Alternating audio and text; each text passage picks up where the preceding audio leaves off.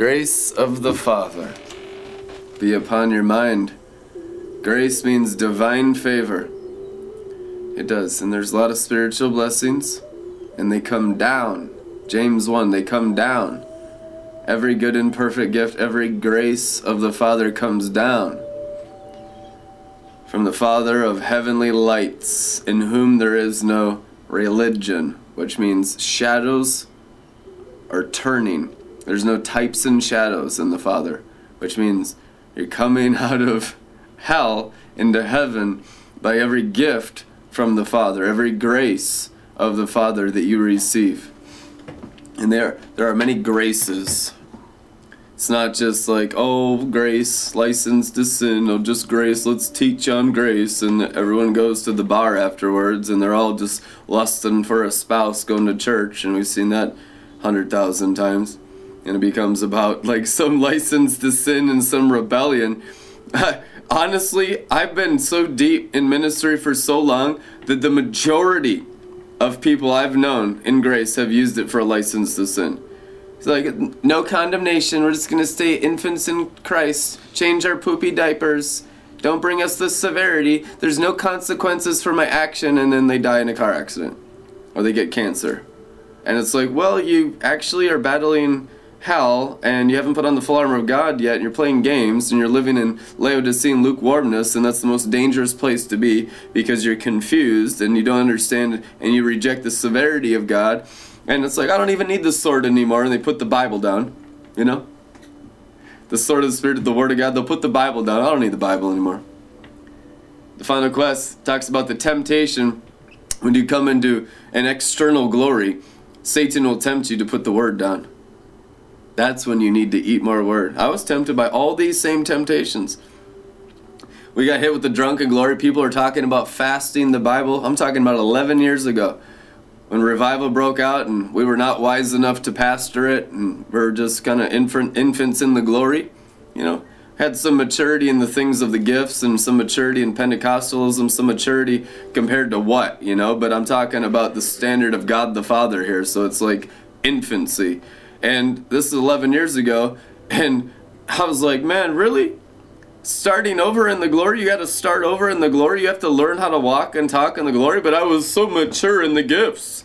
I was considered an elder in the assemblies of God. You can be a pastor now in the assemblies of God. It's true. All the training I had in the AG, 2 years in revival and Teen Challenge. I was staff at Teen Challenge. And constant miracles, signs, and wonders and healings, and it was just absolute revival in that place. And then getting a scholarship to go to Bible college, and the Assemblies of God trying to recruit me my senior year to be a youth pastor, and the Father to shut it down. It's like, no, you're not going to be a youth pastor in the Assemblies of God. In fact, as soon as I do a little bit of what I want to do with you, you'll be kicked out of the whole denomination. And that's what happened. They told me if I ever step foot back on my campus, my Bible college, they'll call the cops on me. I said, what? You know, that's the same thing Satan said to me when they kicked me out of my last high school. They kicked me out of my last high school. They said, if you ever step foot back in campus, we'll call the cops on you. And then they said the same thing in my Bible college. If you ever step foot back on campus, we'll call the cops on you. So it don't matter if you're reptilian cold, they'll persecute you. Or if you are seraphim hot, they'll persecute you. It's like only Laodicean lukewarm is tolerated in America. You know what I'm saying? If you're not lukewarm, you're weird. And then the reptiles and the people that are extreme in the realm of the demonic mask it. You know, and they don't want you to see what's in their hearts, you know, but they have covenants with the realm of the dead, and there's warlocks and witches in every U.S. city, every first world nation. I mean, deep beyond anything you can understand, people with relationships with demons and relationships with fallen angels, trading on the stars and using starlight to ensnare minds and the spirit of Babylon to keep people confused and to rule them by confusion. And it's just everywhere. And so you go into the realm of the seraphim, you go into the realm of fire, and you come out of the complacency of the Laodicean lukewarm spirit of Babylon mixture of your born again Christianity in America. You'll actually start to get persecuted. Oh my gosh. You know, we got persecuted in Teen Challenge. They actually said that when we had revival at Teen Challenge, people getting healed of cancer and AIDS, driving out demons every day, miracles, signs, and wonders every day. Real revival. It was awesome. Fasting, prayer, revival, Pentecostal revival. We were getting drunk in the Spirit. Pastors coming out of selling $3 million in crack cocaine, and that was the pastors there. OG Crips, OG GDs from Chicago, from Omaha, Nebraska, from North Minneapolis. We're talking about real OG gang leaders getting a hold of God, repenting of all their ways, and serving the Holy Ghost with their whole heart. This was revival at Teen Challenge for 2 years.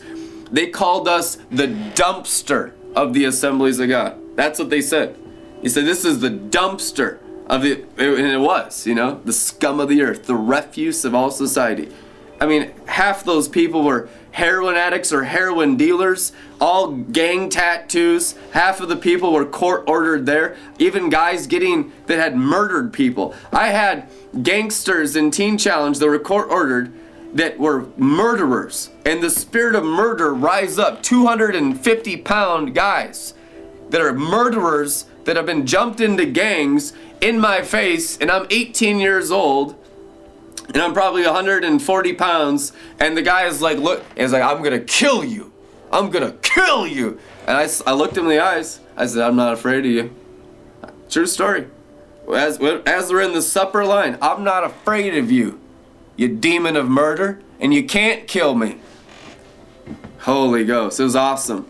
The confrontation, I enjoyed it. Age 18, dealing with murderers. I mean, that was my first few months as a Christian. They want to kill you in your rebellion. They want to kill you when you're in righteousness. But when you're in righteousness and you don't back down to the demon, guess what? That dude backed down, big giant gangster murderer. He backed down, and then he went on a speaking fast. He's like, that young man taught me a lesson.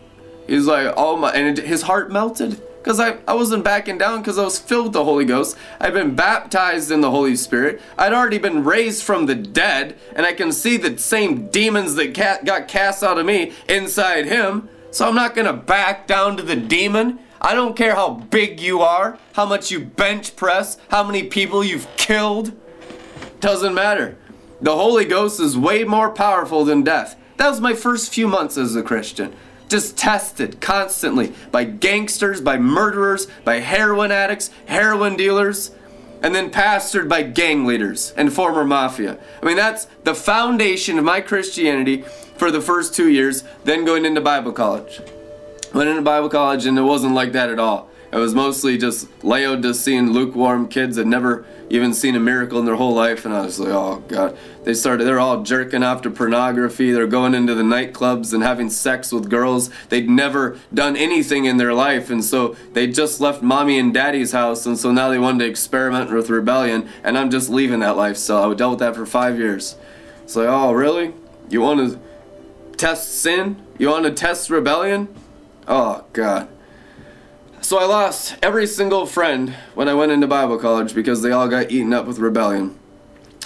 And Satan tried to kill me too, but I had such a foundation in my spirit that I didn't really have anything to go back to. And it's like, though 1,000 fall at your side, Psalms 91, you need this. Psalms 91, the place of the heart with God, the place of intimacy with the Father, the secret place, the cleft of the rock. You need this now more than ever. I am watching people drop like flies out here, and people are like surprised by a minister that has some sound doctrine, that spends 2 hours in the Bible a day. That's crazy to you. What kind of Laodicean Christianity do you come out of where spending 2 hours in the Word is extreme? How backslidden is Christianity?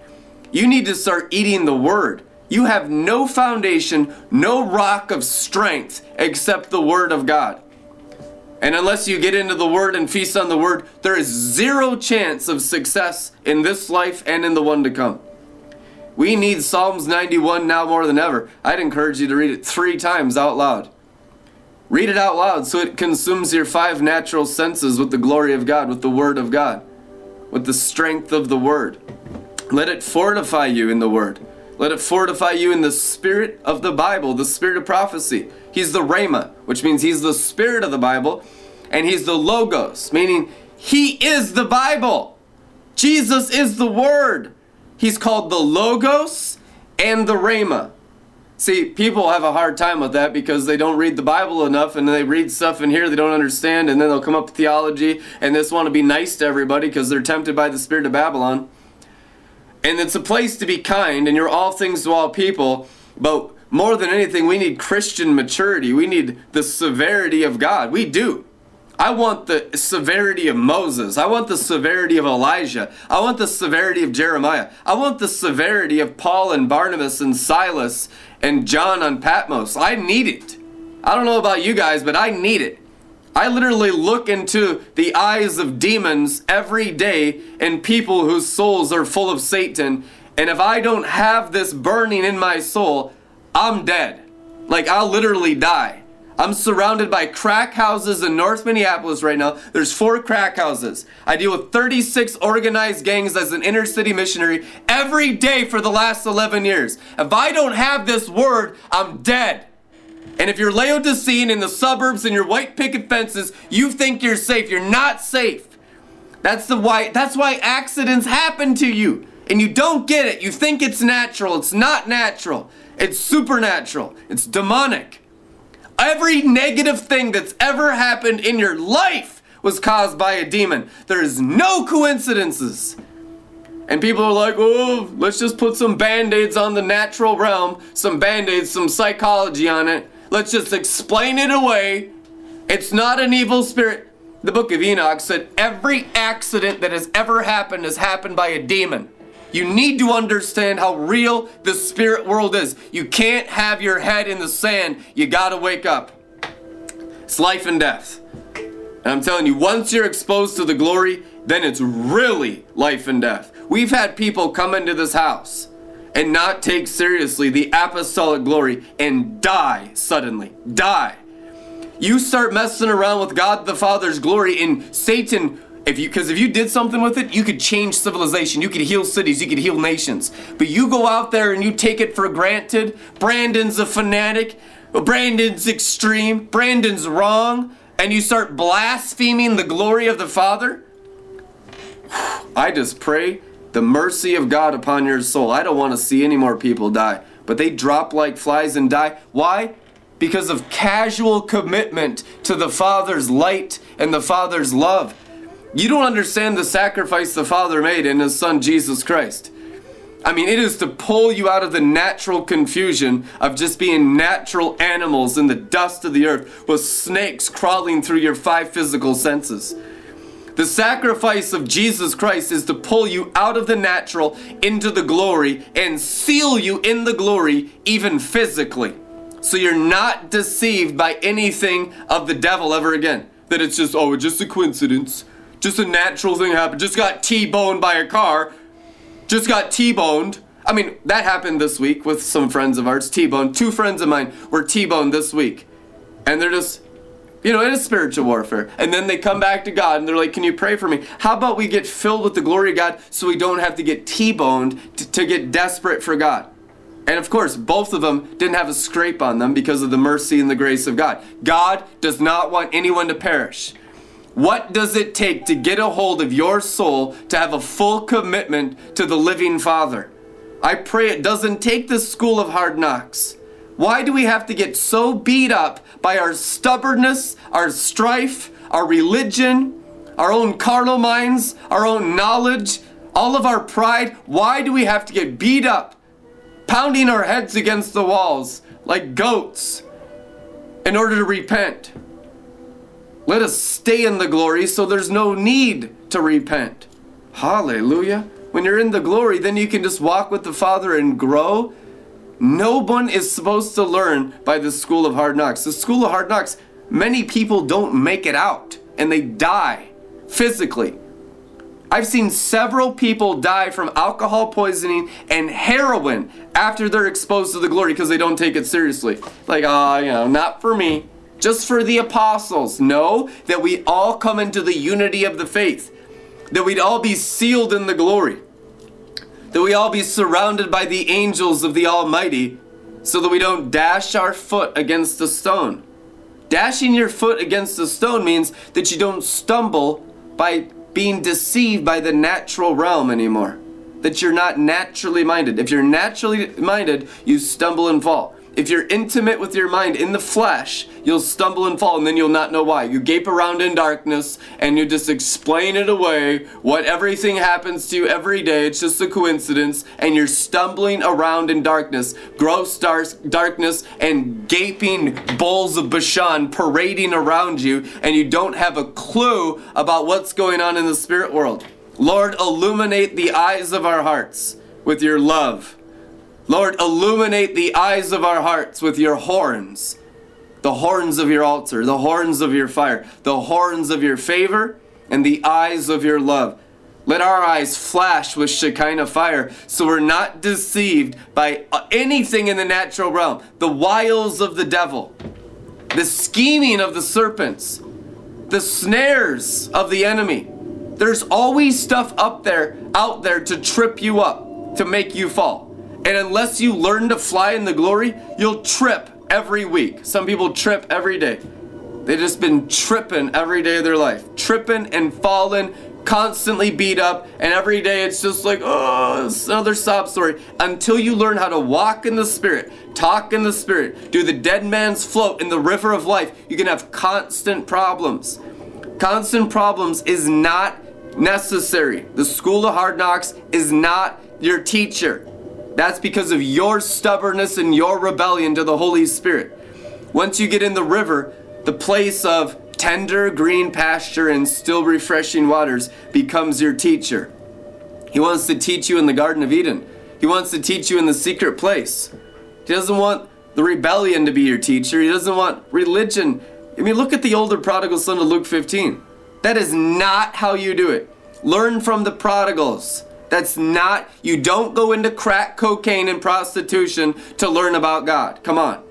You don't go into the white magic of Jezebel's witchcraft and self-effort, strange fire, and carnal Christianity to learn about God.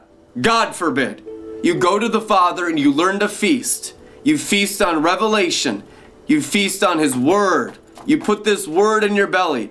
You get an appetite for the Word. Psalms 91, safe and secure. When you sit enthroned under the shadow of El Shaddai, you are hidden in the strength of God Most High. He's the hope that holds me and the stronghold to shelter me, the only God for me and my great confidence. He will rescue you from every hidden trap of the enemy, and He will protect you from the false accusation and from any deadly curse.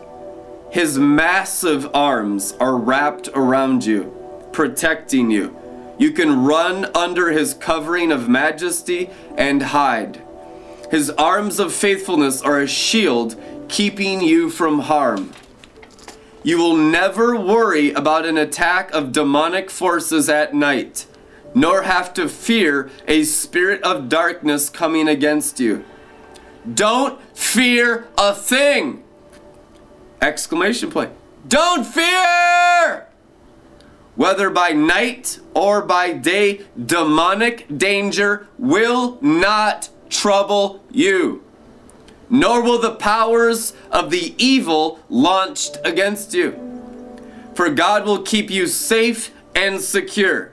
They won't lay a hand on you, even in a time of disaster with thousands and thousands being killed. You will remain unscathed and unharmed. You will be a spectator as the wicked perish in judgment, for they will be paid back for what they have done. You will be a spectator. And what are the wicked? The devils, the demons, the snakes, the scorpions, the spirits of Babylon, the religious spirits, the lust spirits, the witchcraft confusing spirits, the spirits of sickness and disease. They're judged, and you're set free. And you'll be a spectator of the tormentors of your own souls, the poverty spirits, judged. And you'll spectate and you'll say, whoa, whoa, whoa. For they will be paid back for what they have done.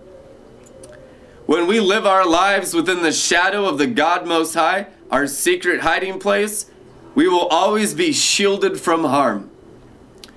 How then could evil prevail against us, or disease infect us? God sends angels with special orders to protect you wherever you go, defending you from all harm. If you walk into a trap, they'll be there for you and keep you from stumbling. You'll even walk unharmed among the fiercest powers of darkness, trampling every one of them beneath your feet. For here is what the Lord has spoken to me. Because you have delighted in me as my great lover, I will greatly protect you. I will set you in a high place, safe and secure before my face. I will answer your cry for help every time you pray, and you will find and feel my presence.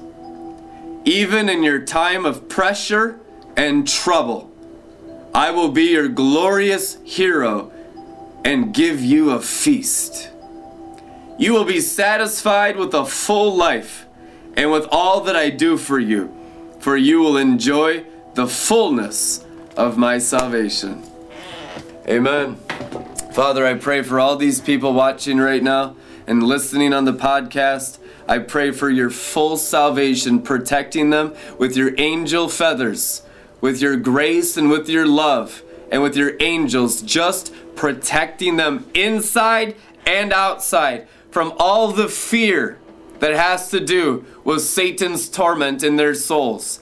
Your love drives out fears, and let everyone at the sound of my voice be delivered from all the fears of Satan and his angels through their souls by the power of your love, by the blood of the Lamb, by the forgiveness of their sins, by the healing of every sickness and disease, and by your angels guarding them and protecting them all around, all above, and all below, in the name of Jesus Christ of Nazareth. Amen. We love you guys. Be blessed. We'll see you tomorrow. Hallelujah.